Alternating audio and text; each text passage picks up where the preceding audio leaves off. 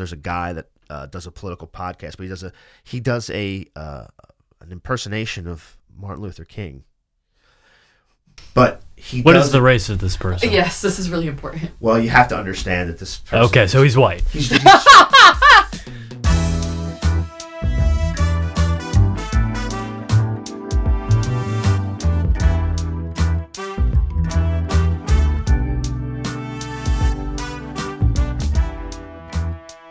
Well, friends, we're here again in the Highlands bunker. We're in the shadow of Rockford Tower. We're in the belly of the beast. We're keeping an eye on everybody. We were doing some math here earlier, and we think that based on our number of patrons and the downloads we get and the people we know who give us feedback on the show and sort of listen to it, we have about 1/4 of like fans and 75% of just people who just hate listen. And I'm so happy about it. I like that ratio, actually. That's a good ratio for me.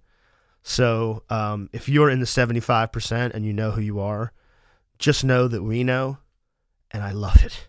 I really do. I really love it.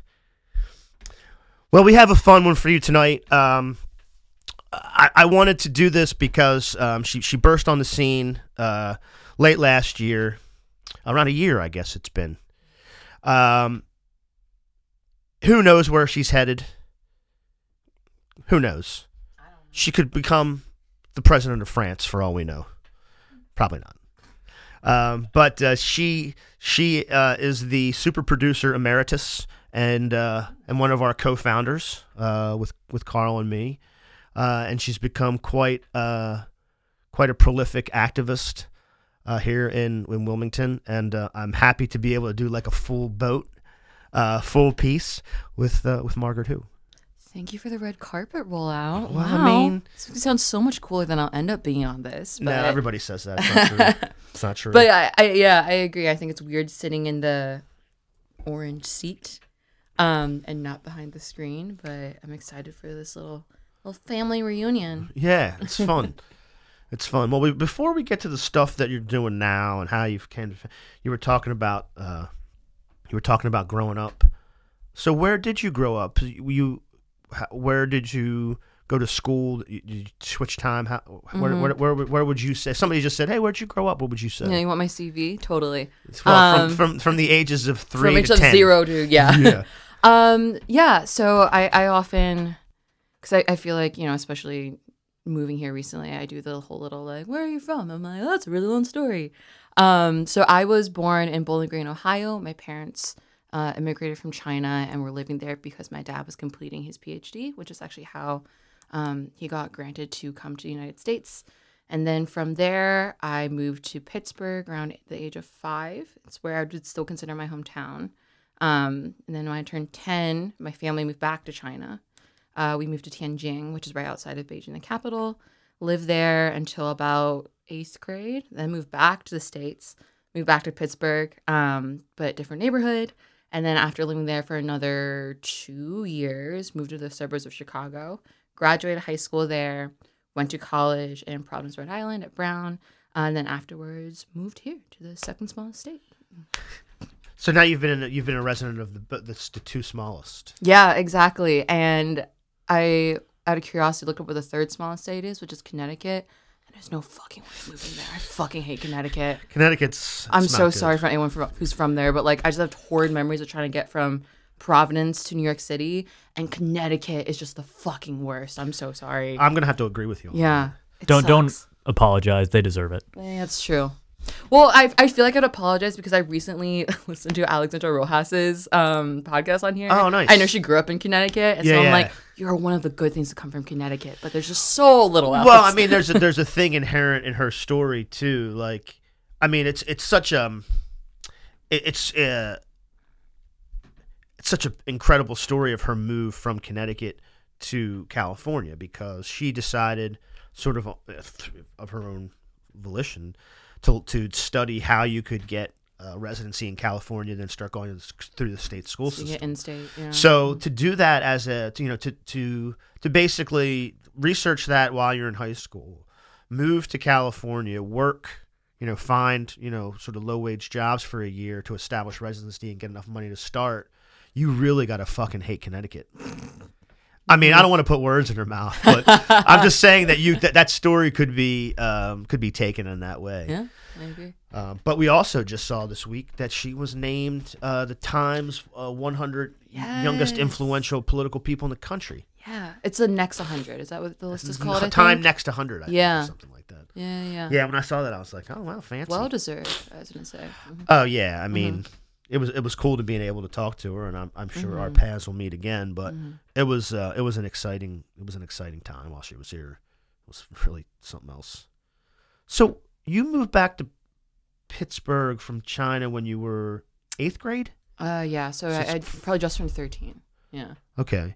So when you moved back there, did you still have a connection to the United States, or did you feel like I'm Chinese, like I'm just Chinese? Was it like culture shock again? I think the way I often kind of like recall it is I will say I think like being first gen is feeling like you never quite belong, I think, in like either probably the country your parents and family are from or the country growing up in. The schools I went to were like mostly white, and so I think that kind of dictated my experience there. I do remember, I think, because like, when you're a teenager, you're just kind of like, you want to like find your thing. You're trying to like figure out how to make yourself like comfortable and cool. And I like have a very distinct memory of like going to international school in China, and everyone was like, oh, so like, are you Chinese? And I was like, no, I'm American. Like, I am American. I keep up with the Steelers. Like, just like adopting like these corny ass like American characteristics. I can see you as a big football fan, definitely. I tried, and it was mainly because my dad was a football fan. Like, my dad kind of did a similar thing when he immigrated. So he kind of like just started like my dad getting into whatever everybody else. Yeah, I remember growing up, and he was like, yeah, I like football, and I like grilling. Like, my dad was like, this is what it means to be American. Like, let's do it. He's like, I'm gonna build a deck. Yeah, I guess you do see that with a lot of people like that. Like, they're like, okay, I'm here. I'm gonna do the thing. Well, I mean, I think, and I see it in talking to my like relatives a lot of time. Like, immigrating to America is still very much the dream in China. Like, that was something that parents like heard about all the time growing up, and they grew up in like very much like the farming countryside in China, and like the like epitome of success is being able to like get to America someday. And both my mom and my dad are the only ones from their respective families who made it to the U.S. So, like, I think meeting all my cousins and stuff, it's very evident, I have a bit of a different experience, and there's, like, a language barrier there for a while and stuff. So to circle back to your question, I think culture shock mainly in terms of, like, being a middle schooler and being 13, and, like, middle school is just hell anywhere you are, no matter what country you're in. And I think... I generally felt like at the time it was more like I felt like I was coming home, just because the whole time I was in China, I like just desperately missed like the States and wanted to come back, and like.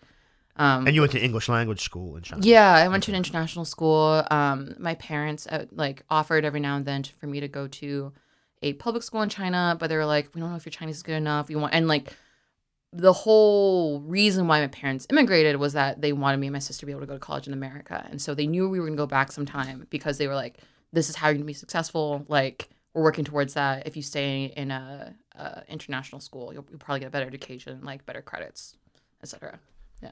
Mm-hmm. Yeah, because I feel like, I just was working in a bank department that was maybe 50 people, 60 people, and 55 of them were either born in China or first generation.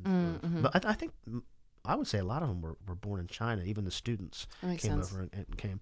Mm-hmm. And, they were all, PhD mathematicians and computer scientists and stuff. Mm. And I can understand why, your security and comfort in life would be better. But I can't, I don't know whether it's because it's a trope about the education thing, or the pressure of education, because that was like, you can do this if you're driven, and you're able to go to university in the United States, and you can do that. But like, did you feel any of that pressure? Was that like, did you ever think like, I don't know whether I'd want to do that? Or did you like, yeah, that makes perfect sense to me, I'll just do whatever I need to do? I don't think I'd really question it while I was growing up. I think it was made, oh my gosh, I literally remember actually when I was 10, And when my parents broke to me, were like, "Oh, we're moving to China," I was like, "What the hell?" Like, not that exactly because I was 10, but I was like, "There's no way. Like, why do we have to move? Like, I'm 10. Like, I'm chilling. Like, why do I have to uproot my whole life?" And my mom was like, "So your dad can get a better job and you pay for your college." And I was like, "Why do I have to go to college? Like, I'm gonna go to college and then I'm gonna have to get a job and then I'm gonna get married and then I'll die. That sucks. Why do I have to do this?" So I had this like full blown existential crisis as a 10-year-old. But like, definitely didn't question it. I think all throughout growing up, because like, one, my parents were like, "This is what you have to do," and I think two, subconsciously, like, I knew that's why they immigrated here. Like, it was that kind of weight of like, this is everything had sacrificed. They'd left their like homeland. Like, my dad had worked like so hard and sacrificed so much his entire life in order for me to have this privilege. I think definitely weighed in the back of my mind a lot. And so I think college was just kind of like, I don't know, I didn't have like the heart in me to rebel enough to be like, I don't have to do this. I was kind of like, okay, like, Mom, can I like not go to an Ivy League? That was my version of rebelling in my worldview at the time. And that didn't work out either. So yeah, it didn't. I was gonna say. What was that? I mean, again, I just think like that being the conversation would be like, I don't know, not a burden, but it would stress me. And again, my recollection of my teenage years is waning. It's hard. I gotta be honest. Has it been that long? I mean, we were just talking to we were talking to Harvey J.K., the history professor. We just released it last week, and he was talking about it's been a class war for 45 years, and I'm thinking, yeah, I'm 45. He's like, well, it's not your fault. I'm like, oh, okay. I'm like, thanks. But yeah, I mean, yeah, it is because, and I'll tell you why. What the other thing that affects it, and this happens to everyone, whether it's your job or you move, or like I was married before and got divorced, and then went through that, and now doing this, and I'm like, I feel great, and so I had it feels like I lived 2 or 3 lives in the last 30 years, and so. When you do that, it gets harder to remember like what you did when you were 16, what you said. That's fair. Like I think that has a lot to do with it because just the experiences. There's only so much you can remember. Mm-hmm. But yeah, I don't remember a lot about it. Yeah. Well, I'm gonna say, and I think in talking about all that, like I never want to. I feel like in recollecting like my teenage years, like I never want to sound like whiny. Because I think now in retrospect, like there's this tweet that went viral. I remember at one point, and it was, I'm not going to quote it right, and I'm so mad about myself.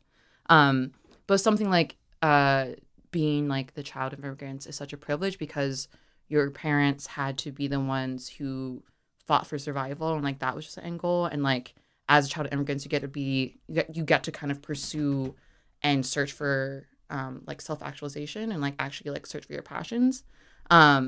And I think that is something I feel like I value and hold dear to my heart like all the time. Like I think being a child of immigrant parents, like I never ever ever forget that my whole life and everything I've been able to experience and like all the privileges I have are because my parents busted their asses and didn't think about like what their passions were or et cetera. Rather just thinking about how can I have my child have a better life. And I think that is something I will never ever be able to repay back. Yeah, and I'm very grateful for.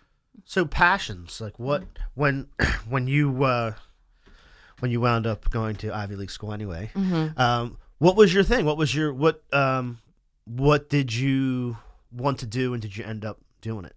So I remember before orientation, they make you write this whole essay of like, what do you think you want to major in? Like, what do you want to do? Blah, blah, blah. And I found it the other day, and I immediately said, I was like, I want to double major in cognitive neuroscience and visual arts.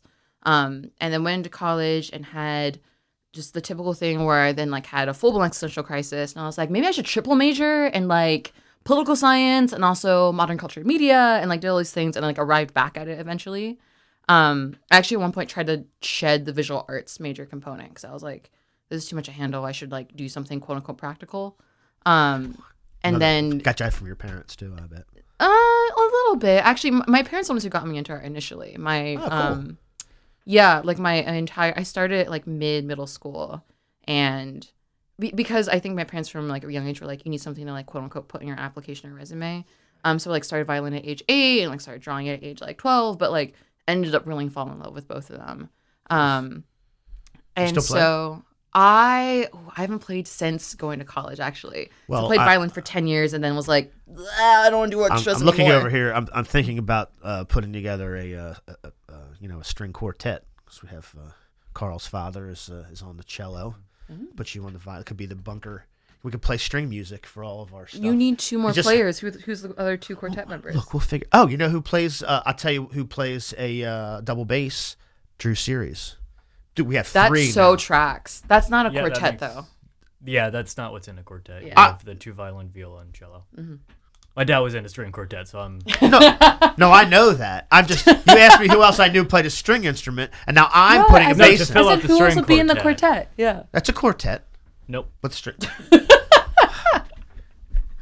Dude, are you like? I would just you, like You don't establish- have the imagination that we could develop a new sort of new kind of string You music. can, but that's not what you call it. You Yeah, call it that's something true. else. We'd call it the neo string quartet. I would just like to establish the record because I feel I like like this how you got interaction. you defended this very strongly. I like that. I mean, it's it's in my just blood. true. Yeah. I feel like this interaction is very exemplative of the fact of what Kirsten has told me multiple times, where she came up to me, I think, several months ago, and was like, "So I feel like you and Carl just Rob's parents," and I was like, "Yeah, that you know what? That's probably pretty accurate." Son, this is what a string quartet is. Look, I know what a goddamn string quartet is. I'm just trying to think of somebody that we can We put together and make it appreciate fun. creativity. It doesn't have to be. You can that's been a string quartet for hundreds of years. We need to change that. You're a product of tradition, and you can't get out of it. If it ain't broke, All right, that's fair. I know I wasn't going to win this one, so I got to figure out another violin, and a viola or something. Who the fuck plays a viola? Viola's are really underrated. surprisingly, a lot of people. True, also. Usually, if you poke around like any sort of elite institution or like people in government, you're gonna find somebody. Oh, because it's fancy. Yeah, Yeah. Yeah, it's Well, a like, lot of I don't people, play the like- violin. I'm different. yeah. And I mean, there's a lot of people who like were trying to get like that resume builder, Yeah. and if they were particularly uptight about it, then they go for the viola. Yeah, because not as many people play it, so it's easier to become like more standoutish at it. Yeah. I think so. Ah. Most people cannot read the alto clef. Fucking alto clef. Oh, I forgot it's an alto clef. Yeah, it's the That alto explains a clef. lot. Yeah, that's That's why a nobody likes it. bitch. Folks, this is turning into a musical theory class. I like it.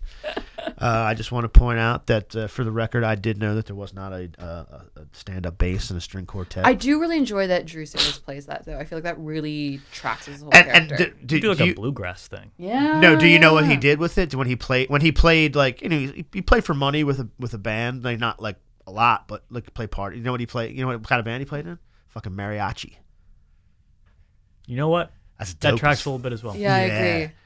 And mariachi's like the song of like the Spanish lords, like galas and stuff. I just look at how the bass plays into it. I feel like it's not traditionally in a mariachi. Yeah, I think I so. could be totally wrong. Yeah, because it's the classical guitar, the regular guitar, maybe like a 12-string and a bass, right? Isn't that what it is? I don't know. Or a banjo and a bass? Can this be the part of the podcast where we cut to mariachi music just out of the blue? Yeah. That'd be really fucking funny. That would be funny. We're definitely gonna have to do that.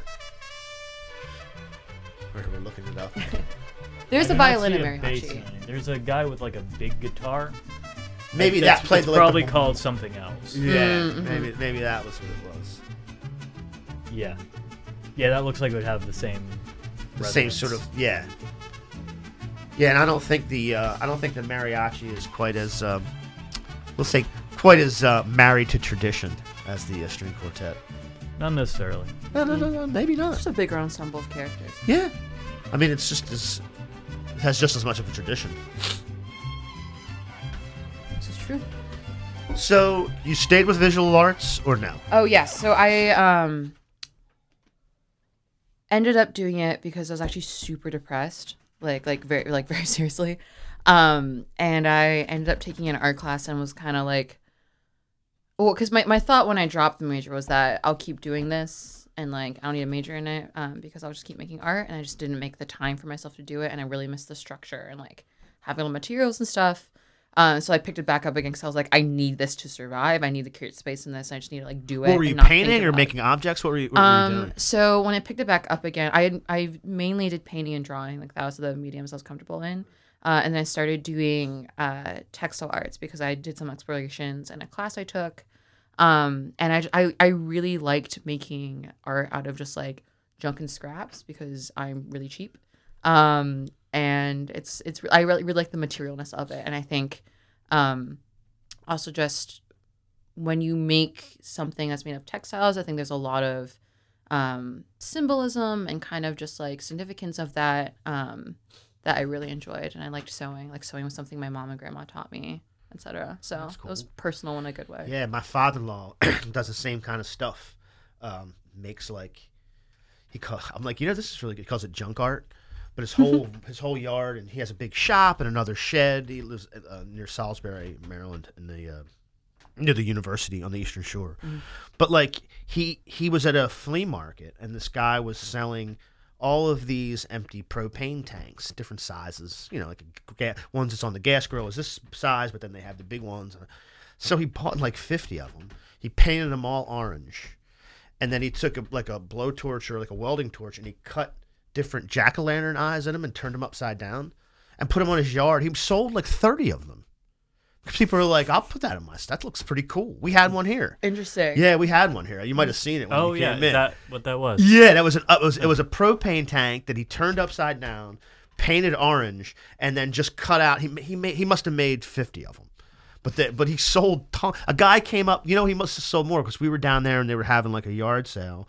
And a guy drove by and saw him and bought like 10 of them at one time because he has like a big yard. He's going to put them all around the yard. Or That's wild. Yeah, but he actually made this table. So he was at a flea market or something, mm-hmm. and they had just like demolished or torn down an old diner, and it had a couple booths in it, and there was one booth left, and it had these two chrome pedestals. This thing's heavy as hell. So he had two chrome pedestals, and he made two round tops and made two tables out of it. And it was just sitting in his yard. I'm like, are you going to do anything with that? He was like, you can have it if you want it. So just took it. That's awesome. But that's the kind of stuff he has. Like, he likes to weld. He likes to practice his welding. So he does a lot of metal work with different, like, he made a gate and a fence out of like 700 different rusty wrenches, and put them all together. So he does stuff like that too with just like objects. That's super cool. This is why I can't wait to be retired. Like, I just want time to like do all that stuff or be a like trophy wife, but that's probably not going to happen. I mean, you could do either one. I could. I don't think I would generally enjoy that, but I do miss time I to don't make art. think you. I think that my guess. This is just my guess. We don't know each other that well. But I would think that there's aspects to the trophy wife situation that would not sit well with you. It depends what kind of like. I love referring to Ali Wong's bit. Have you seen her special Baby Cobra? Yeah. Where she was like, I hate feminism. We still have all the time in the world. We can do whatever the fuck we wanted. And I was like, the lady makes a good point. Which, like, not actually, don't get me wrong. There's also like, oppression. Yeah. And misogyny. Yeah. A lot of chill stuff. But yeah, no, I think the free sponsorship part is something I would enjoy. And if there's no strings attached to that, I don't know what that's called, but like if anyone out there wants to sponsor my life, that's fine with me. You guys can email highlandsbunker@gmail.com. Carl and I will put you through a thorough screening process before. Just kidding. You should donate to the bunker. You should be a supporter, a member of $5 a month. Oh, believe me, if you're not a patron before emailing, then we're not even going to pass it along. You can rest assured of that. You know what I actually want to be? I mentioned this to someone the other day. Like, I would actually love to be like an aristocrat from like obviously male, from like the 18th century, and just like have my like job be to make art and like write about shit and like be really wealthy from that. Like, that's actually the dream. Person of leisure. Yes, exactly. You're like also be revered as this artist and genius. What half of that century? I don't think I know history well enough to answer this question. 18th century to 1700s. When was the I wouldn't say second half, depending on Probably the not. country. Well, I was going to say the same Yeah. thing. I guess it Yeah. depends where you're doing this. Yeah. Yeah, it would be one thing to like live in like Gilded Age, the United States, but I don't think you want to be around in like 1918. Russia would probably be. I mean, I think it's fine, but So you got back into the art, but you were Yes. still doing. I still was studying sciences. cognitive neuroscience. Yeah. Yeah. Mhm. So Which I really loved. I will say I loved both. So did you do anything between finishing school and coming here? And then how did you sort of fall into what you're doing now? That's sort of going to be the ultimate question because you came here and you're doing sort of client advocacy work for folks who need help, I guess, in the criminal justice system. And is it with social services too, or just mostly criminal justice stuff? Depends how you define that. I would say a little bit of both. I don't think it's very neatly siloed, to be perfectly frank. Yeah, so I actually mid my last semester applied to the job I currently have. So I applied for the client advocate position at Partners for Justice, which was a new nonprofit, and then basically offered an opportunity to work with clients at the Public Defender's Office one-on-one. And like you said, participate in criminal justice reform. And that was something I was super interested in because at that point, then I was school, like I loved cognitive neuroscience and research and studying and like in my mind, like investigating like what dictates our sense of right and wrong, what makes us want to like be pro-social towards each other and all these kind of like human interactions that I was just like fascinated by. But by the end of it, I was just really tired of sitting in a lab with white walls. Like I found it kind of too ironic that I was really interested in people and how they interacted and like what we could do for social good. And I was just by myself all the time writing code. I was like, this doesn't work for me. And I also really regretted at the time that I wasn't able to do more in terms of community organizing within Providence.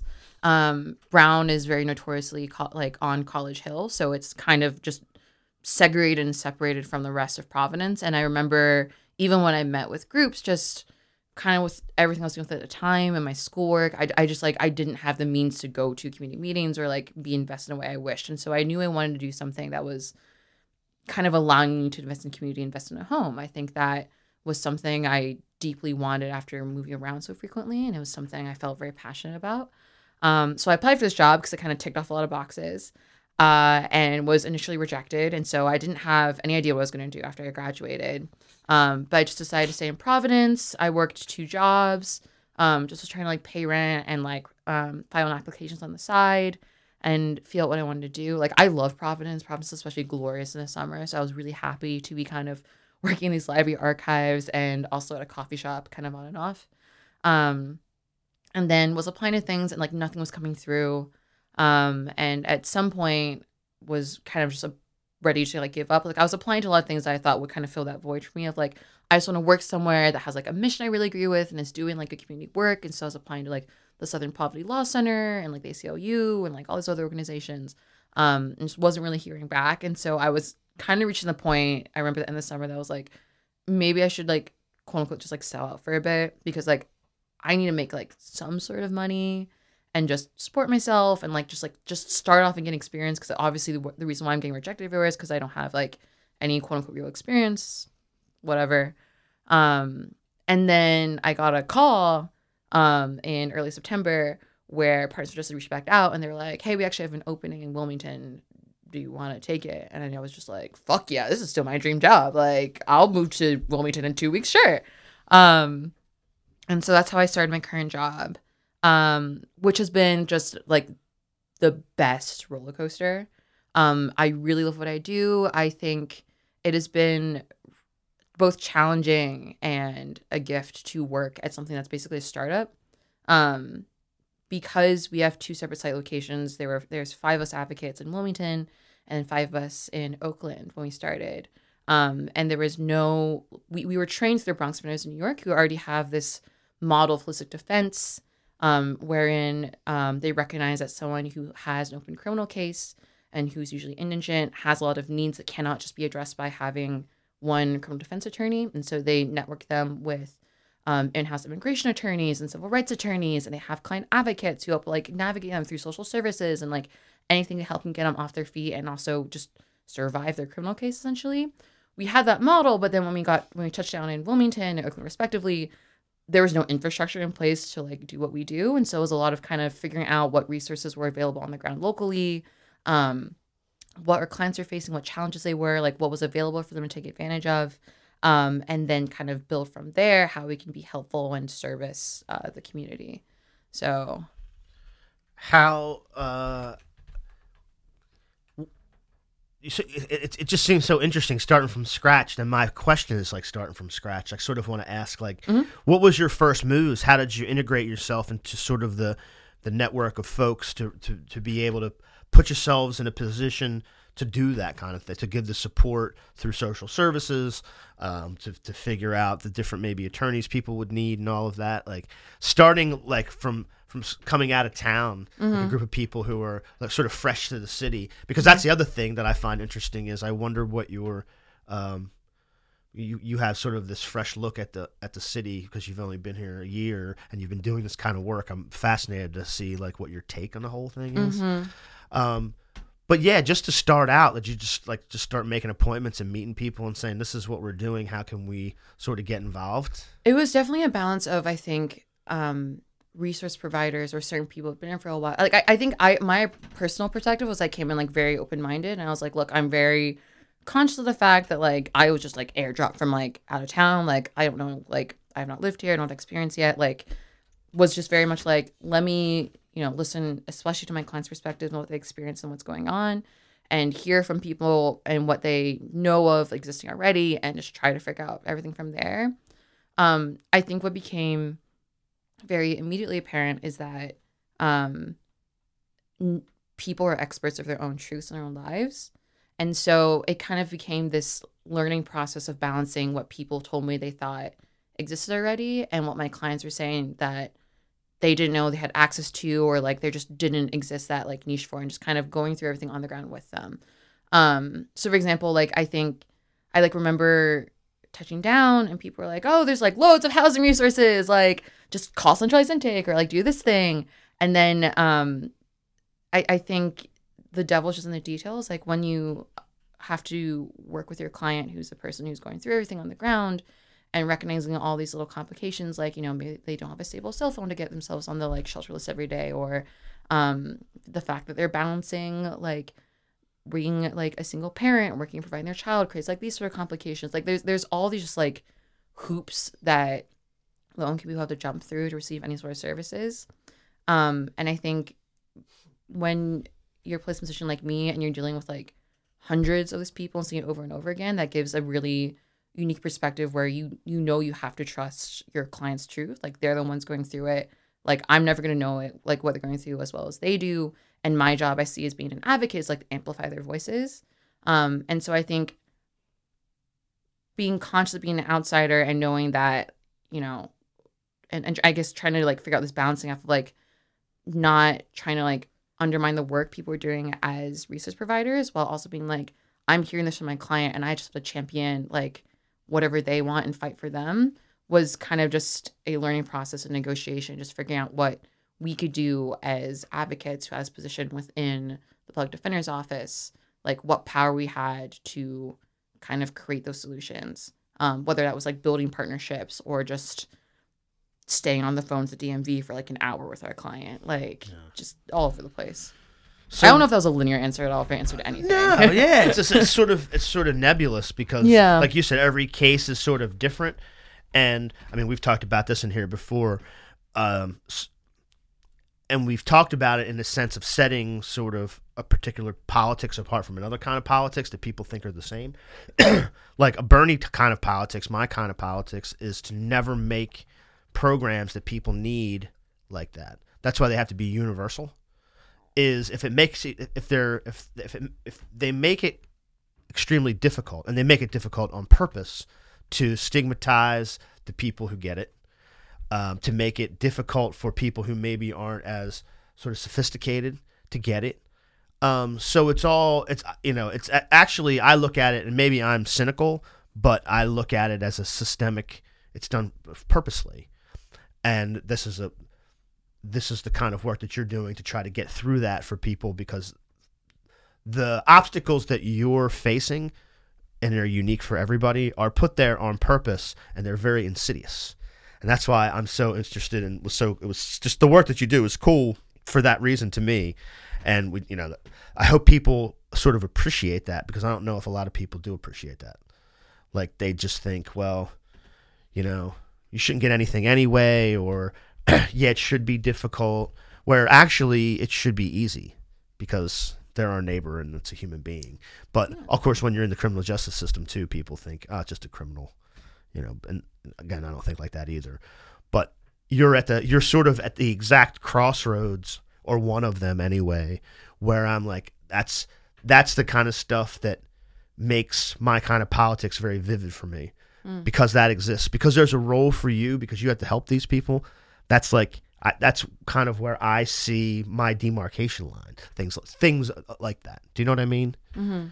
Like, the reason that programs are means tested, why the criminal justice system is the way it is, why these things are so hard to get, or even to get information on. It's almost like they hide the information about how you would find out about housing. They don't make it easy. And there's reasons for that I think are nefarious. But again, that could be because I'm a very cynical person, or just because I think I figured it out. I don't know which. So what's your feeling on? Do you have a comment on this? Never count out incompetence. Having worked a little bit in that type of stuff, that's an element. But do you think? Okay, I mean, I think it's a bit of both. Depending on the individual issue. I suppose, it's certainly not all one thing or the other. And there's a lot of different things we're talking about. We're talking about drug treatment. We're talking about DMV stuff. We're talking about how to get into a shelter. We're talking about all of this different stuff. But all of that, people hate, quote, bureaucracy. So they underfund it. They don't take it seriously. They think the people who get it, it's like a chicken or the egg. Like, why doesn't the administrative part work well? Is it because it's designed not to work well, or the people, it's some Yeah, I think that's definitely big. Balance. Like, if you look at Sweden, their bureaucracy, or a German bureaucracy, it's a very, most of their systems work really well, and are very efficient. Whereas you look at ours, it's not so much. Yeah, and again, I think that's foundational, because we think it shouldn't exist. We decry bureaucracy as something where an obstacle, when really it's administering the mechanisms of the state to make everything, to give the people the avenues they need so we can all live together. So when you take a different outlook to that stuff, I think, like I said, whether it's funding, whether it's whatever it is, I think some of it is because we just don't care to make it good. Because, as you said, in countries where they want to make it good, they make it good. So, I don't know. I don't know how much of it is one way or the other. It's a big input-output machine, and you got to rearrange all the pipes in the middle there. Mm-hmm. Yeah, this is why, again, it goes back to the political thing. This is why, keeping the pipes the way they are, but putting some patches in, or putting a larger pipe one place or another to kind of let stuff, that's not going to fly. We have to change the direction and the purpose of the pipes. It's like one of those type of things. So I just hope people pick that up, or just upgrade it to electric. They don't have the little hamsters running on the wheel anymore. I want there to be an animated sequence of this lawn metaphor just went back and forth. Yeah. So what's your take on Wilmington as a place? I mean, you lived in a. I mean, I actually Is it a place to be somebody? It is. Everybody knows that. But I mean, you not only are you new and you sort of have looking at it with sort of a fresh look, eyes, yeah. But you've lived a lot of different places. You've lived in China. I assume that's a large city right outside of Beijing. I mean, Yeah. it's not a country city, so it's a huge. large city outside of Chicago. But also, Bowling Green, Kentucky, isn't exactly Bowling Green, Ohio. Excuse me, Bowling Green. No, you're good. There's two a of Bowling them. Green, Kentucky. There's a Bowling right? Green, Kentucky, That's yeah. why I asked. And I But- think that one's more well known. I've heard of it more for some reason. I'm always like, Ohio? It's never Ohio. yeah.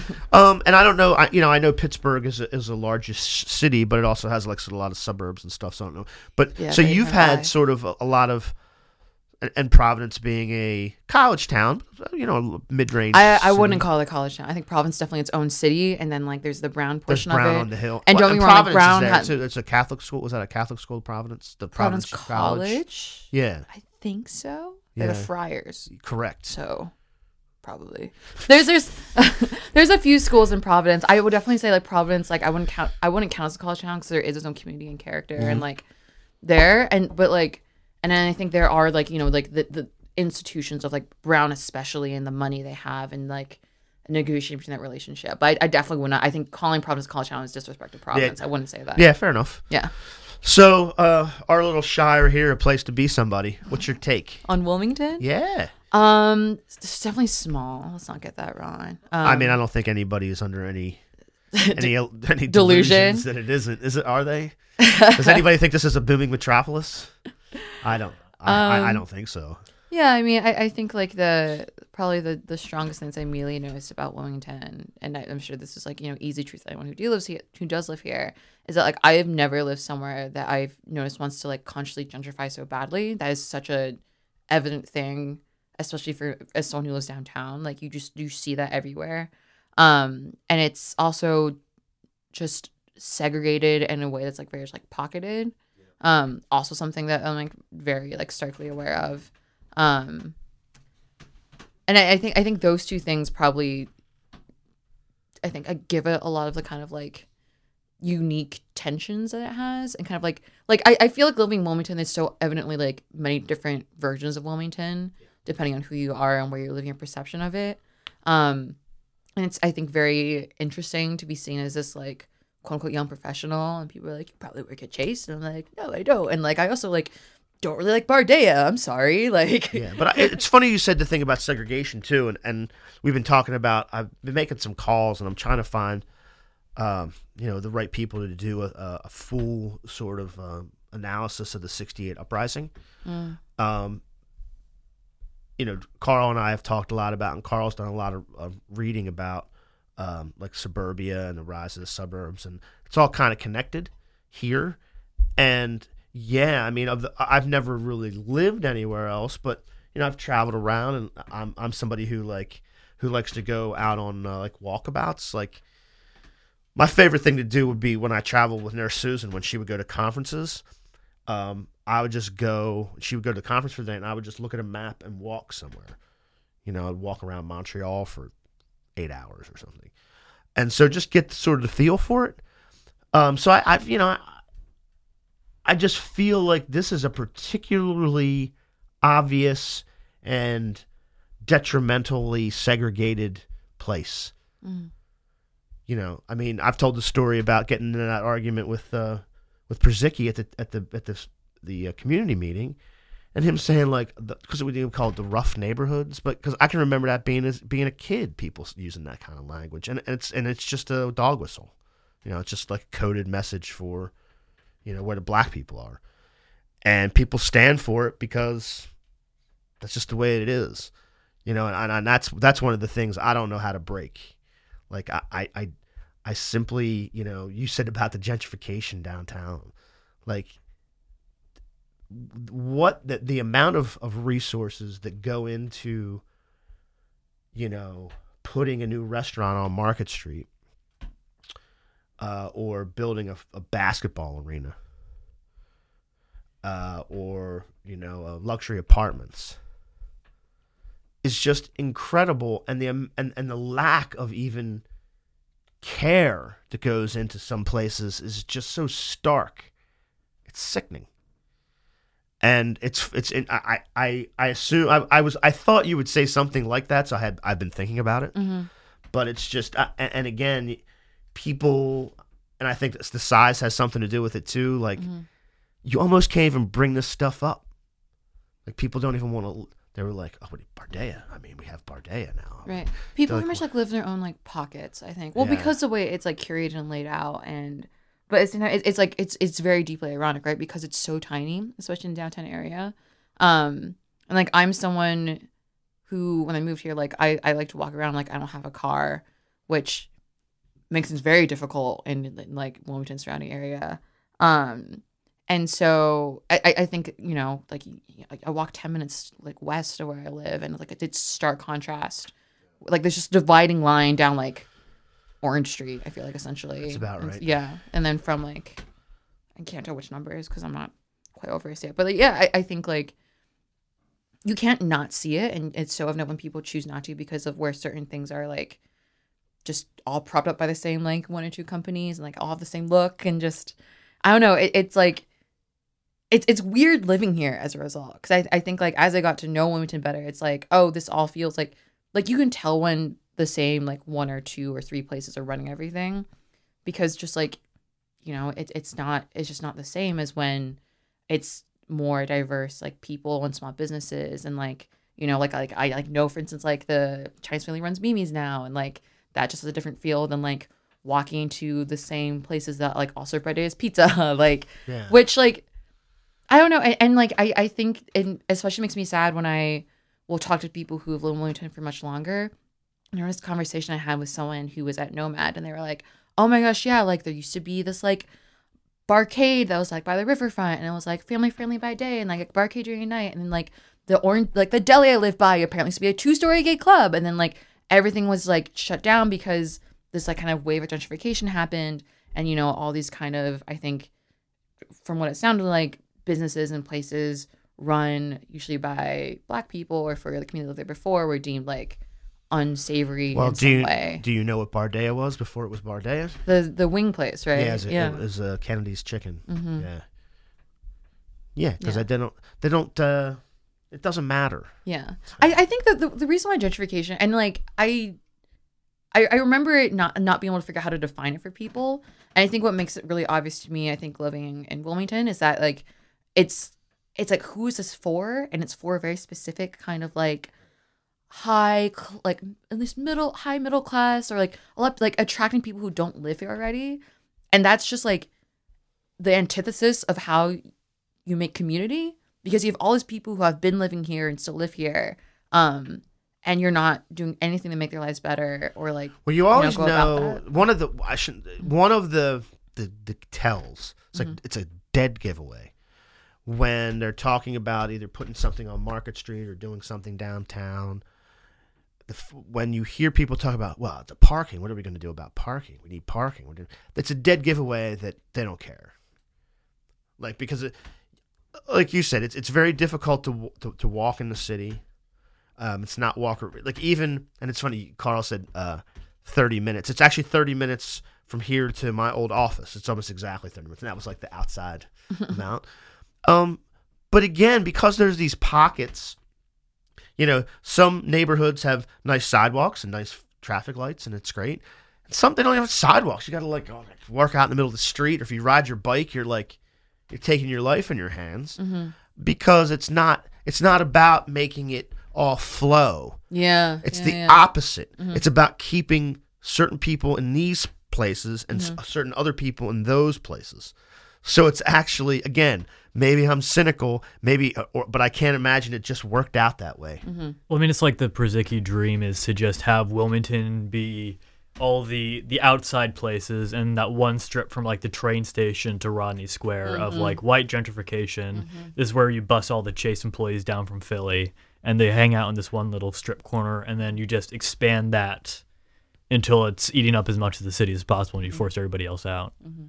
Yeah, I mean, and again, he's been very clear about forcing people out, forcing out services. We've talked about the drug treatment center on Lancaster Avenue. He's trying to force that out or break it up. The Y, we just talked about. The Y can't get there, is not even going to get their grant to offer those homeless beds. He doesn't. This is not. These aren't all coincidences happening. Yeah. You know. They're trying to drive people out. And frankly, you know, the powerful people and the moneyed people here want that too. and that's the institutionalized obstacles that we're fighting, at least here every day. I mean, it's the same writ large, really. It's just a little microcosm. It's a lot more insidious when you see it up close like this. Mm-hmm. Well, I would say, and I feel like anywhere you live, like there is there's corporations and people and like that just war going on everywhere. But I think, again, Wilmington's size and just like obviously because like this is like the corporation like capital, like like it's so evident when you see just like the giant skyscrapers of like all the banks and then like next to all the just neighborhoods. It's just it's super it's weird. Yeah. I think definitely first few months living here, it's like initial impression is not like this is spectacular. I think everyone should move here. Well, just okay. I'm shocked. I almost got an audible laugh out of Carl. On a super base level, like as someone who like just graduated from college, like as a young adult, like young professional, like all there is to do in downtown Wilmington is like fucking drink. Like these bougie like beer gardens and like food that's like fine. Like and like bougie beer gardens and food that's just like it's fine. Like I think a lot of young people. Can you be somebody though? Well, it depends what you mean. I don't know. Like I guess. Well, because what I was trying to transition towards is that I think Wilmington started having a lot more value for me when I was able to meet people who are like in this room and just like people who really cared about the community and like are fighting for it in a really distinct way. I think meeting like this group of people has like brought out that dimension and just community of people who are like passionate and just care about each other and like want things to be better. And I mean that in like far less superficial ways, I think, than I just talked about. No, but, like, generally make it a better place to live. I completely agree. Yeah. I mean, the amount of engagement people are having is growing. Mm-hmm. You see it every day. You see people show up to different meetings, and like our paths have crossed 2 or 3 times now at different meetings, and you're like, this is happening. People are trying to fight back a little bit. And I hope that it worked. Like, for example, I still think like Little Italy and the Union Street corridor on the other side of Pennsylvania Avenue is still cool. There's family places, there's small businesses still. Cozy Corner Diner, Rocco's is a family place, and I got these lamps at Wilson Lighting. You guys been there 50 years. Yeah, so that, but again, how long is it going to take them to get down there? Like, what's the, what's happening? I mean, they just put a big monstrosity at the end of my street here on Pennsylvania Avenue. Like, what's that going to be? A shopping mall? But 2 blocks from there is fucking a dope record shop. The guys just like came here from Detroit, opened a record shop, has music there now. So it's like there's some hope. Yeah. But my fear is that because of the size, the powerful are able to exert pressure because they're not spread out. They can just stay concentrated and really like jam us up. But again, I'm a very negative person. Mm-hmm. Yeah, I think like as not necessarily like pushback, but like I will say as someone who was, I think, when I started coming to people who are just like activists, kind of like, what's the right word? But just like monumental figures in the activist community who done a lot of work and you like care about it a lot, like Kobe, like Drew. I think when I kind of came to them, like, and again, very timidly and very like aware that I was someone who was an outsider, had only been here for like less than a year, and was like, I'm someone who is very passionate about these issues and like care about community. Like, what can I do to help? I think the fact that I was kind of, welcomed with open arms and like given that valuable trust and like guidance, and that has been done for so many people that I've seen. I think both through my personal journey and seeing that kind of cultivation of community and trust and connection gives me a lot of hope, like in particular for Wilmington and Delaware, because it's like, yes, it has all these kind of like literally like physical like segregations, like different kinds of people, but because of its size, I think once you get involved and like you invest in people and give them the time, like it's only a matter of time, like you said, before you kind of run into different people and like you get to like just kind of connect from like different walks of life and like hopefully like uplift people who don't usually get a voice or are able to like kind of like, you know, toss their hat in the ring. So I think, yes, like because it's so small, you have the powerful able to like kind of like really concentrate and have those like connections and stuff like that. But also I think hopefully, maybe this is very idealistic, like the people also have that power and increased opportunity as well. And that maybe is something, you know, hopefully in the next couple of years we'll able to be like manifest and show and statewide change. I will say that I think that idea where like, oh, you're not from here, why are you talking about, like that's a trick of the establishment. You know, that's more like an establishment thing. I think the folks that we work with all the time don't operate that way. I mean, I don't know, like, you know, Drew's been here a while now, but he hadn't been for, you know, a period of time. But, you know, the folks at Network Delaware, the folks on these campaigns, they all have different stories, and I think they're more open to people who are like, yeah, none of that really matters. Like, you have to connect with people and just want to make the place you're living nice. Like, the fact that you've only been here 13 months doesn't make your opinion any less than anybody else, because what you're trying to do is make your community pleasant and better. So that's why I always, you know, anytime, that's another tell. Here's another tell. When you hear somebody talk about politics or it happens in politics a lot, but in culture, like just in what you do, when you talk to people, like whenever anybody questions somebody's motives because, you know, they just moved in 2 years ago or something, I kind of sense that there's some kind of scam, because if somebody's very clear about what their motives are, it really doesn't matter to me, and I don't think it matters to a lot of people.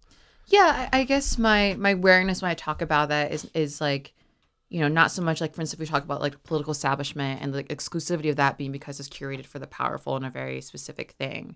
I think because, you know, I genuinely think recently this has truly been my first foray into like the activism organizing space. I wanted to make it clear that I was very open to learn, and I was in no way, I think especially as someone who, you know, I have this privilege of an education and of a higher class privilege now. Like, I never want to seem like I'm swooping in and overriding someone's narrative. Like, I think I don't want to be like white savory, and like I'm not white obviously, but like that dynamic. Like, wait, how's that working? Like that dynamic of like this idea of like, oh, like I'm really into like social justice. Let me just like swoop in and like, you know, I think it was when it comes to grassroots organizing, it's so important. You did go to Brown after all. I did. No, like genuinely, like I really wanted to like keep myself in check and be like, I am here to provide whatever resources I can, and like sometimes like you know, comes down to like the privilege that I have, like knowing how to work like maybe like a lot of spreadsheets or like random shit like that. But I wanted to make sure that I was listening to the community I was fighting for. I think that is something that's like very easily overlooked. And I know, you know, obviously I'm someone who kind of comes with my own perspectives, and like I, you know, have my own marginalized identities, etc.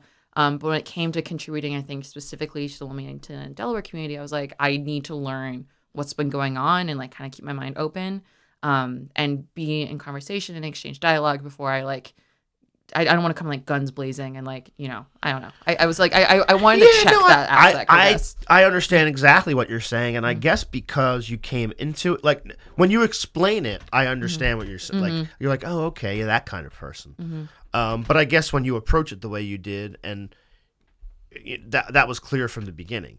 Because I don't know how long you had been here when we first met. I've told the story before. I don't know if it's gotten out before, but you know, I wanted to go down. Carrie asked me to come down to this Middletown thing after the racist float at the parade, and to this the city council meeting.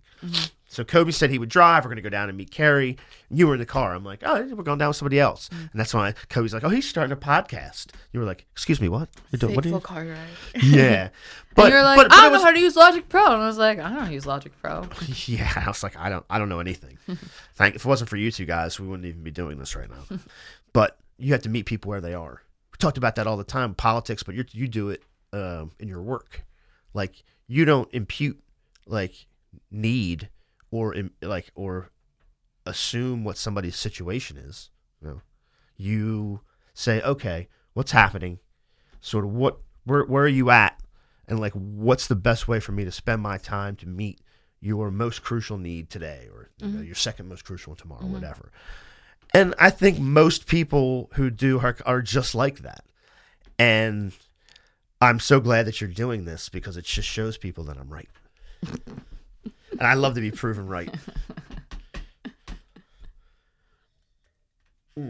Yeah, and it's a very simple thing, and I think when I think privilege, again, I think, privilege shouldn't be as uncomfortable or scary thing to talk about as it like kind of is like a discomfort thing, because I think what it boils down to is privilege allows you to like, it is the gift of not having to deal with or see certain things, and so I think that's, I think that's why I'm always trying to check myself with the ones I have. I think and I think, again, I emphasize this again and again, because I think as, I live a life where, because of certain identities I hold, like being Asian and being someone who's like queer, I think there are multiple experiences I have where I know someone's trying to define my narrative for me.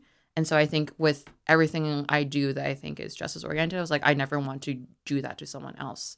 And, I think we all make mistakes, and that happens sometimes. But I think, I take my role as an advocate, as my job, like very seriously. It's like, I always want to just basically have a healthy relationship with my clients and anyone I'm fighting for, and be like, this should be open communication. Like, you should be telling me like what you want, and like I should be amplifying your voice and advocating for you faithfully. And if I'm, and that should be a constant conversation for that reason, I guess, when it comes to this topic. Yeah. I mean, you actually take it, and it's not that people do that to you because maybe you identify as this or that. And you're like, well, I'm going to not, be mad about it. I'm actually going to say, I'm going to go do this work, and that's going to sort of instruct me and guide me as I do this, because it's actually not gift is the wrong word, but it gives you incredible insight to people that, maybe some people don't have. I know I didn't have it for a long time. Maybe mine's probably still not as acute as yours for the reasons that you said. I'm working on it. But yeah, I mean, it's like, it's something that you're able to like fall back on when you're thinking about something, and be like, I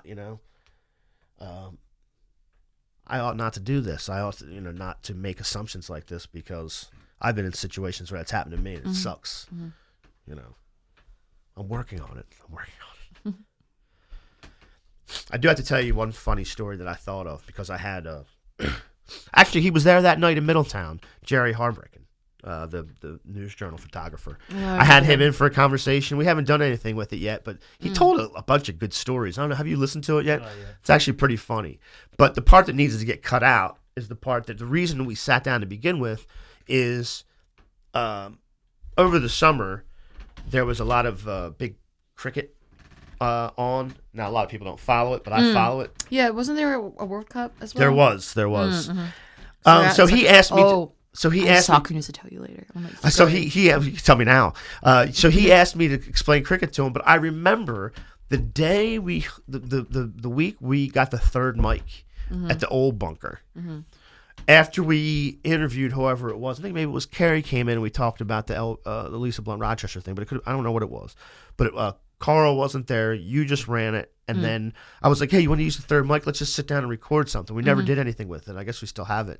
But I remember saying, like, I don't know how we got on it. And I was like, well, I have these Pakistani friends of mine. And you were like, oh, how'd you meet them? I'm like, oh, I'm in a cricket club. And you laughed out loud like a natural. I forgot how absurd I thought that was. Yes, and it was funny because it was the most like natural, out loud belly laugh. You were like, ha ha ha, and I'm like, oh man, that's absurd. And I knew it. I knew it. And then you were like, okay, tell me how you got into this. But it was funny because I having you come in and then thinking about that night and doing that thing with Jerry would be pretty. It's just made me laugh. But yeah, did I tell you the whole story of how that came about? I guess I probably did. I don't remember. Yeah, I was just like. I also probably laughed really loud because I think by that point we had both had several beers. Yeah. And so at the time I was like, cricket, what the fuck is that? Most absurd thing I've ever heard in this universe. I think I came home and Nurse Susan was there. And she was like, how'd it go? I'm like, it went fine. Oh, because we had dinner. Because we had dinner before with Carrie, I think. I did not. But whenever you say Nurse Susan, can I just say real fast? It reminds me just of like, I picture her in like one of those nurse uniforms from Pokemon because they're all like Nurse Joy and like Nurse this. I'm so glad you said that because, back in the day, nurses used to wear that cap when they got, I'm like, the old fashioned thing. I'm like, do you have your cap? She's like, we burned her. Because they still give you one when you graduate nursing school. Oh, really? So I'm like, where's your cap? She's like, we all burned them. I'm like, what? That's badass. She was like, I don't ever want to hear you talk about it again. Because I guess it's sort of like some feminist bullshit. Like, it's like, you're this and you're that. It's just dumb. But I didn't know that it was dumb. I know now. Yeah, so apparently they burned them. I mean, we should go get her and she could explain what they did. Did it only give them to female nurses who graduate? Yeah, like that's the thing, right? Oh, like my brother, my brother Kevin, is a nurse. He's a surgical assist nurse. He does like orthopedic surgeries with the surgeon, and he didn't give him fucking one. Right, because it's like you seem female. He's a doily. Kind of, and I think it was because when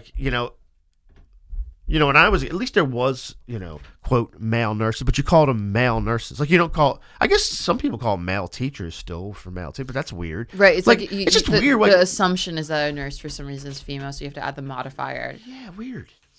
Anyway, this is probably what we're talking about. We're super off topic now. This is probably why Susan burned the cat. Folks, you got to go to patreon.com/the Highlands Bunker. You got to start paying for this. This is good fucking shit here. At Highlands Bunker on Twitter. This episode has been brought to you by, unofficially, Two Stones Pilsner. Our friend Greg helps them, and he helps us by giving us free beer. The last time it was the Delco Lager. Tonight, it's a beautiful Pilsner. It has a little bit of bitterness to it. It's what you want. It's crisp. It's dry. Two Stones Pilsner. Pick some up. And Two Stones, if you want to become a patron, that would be great. Give us free beer. The free beer actually is good. Thank you, Craig. All right, everybody. Now that Lula's out, we have to do something in Bolivia, and also Chelsea Manning is a political prisoner. We got to get her out. Left is best.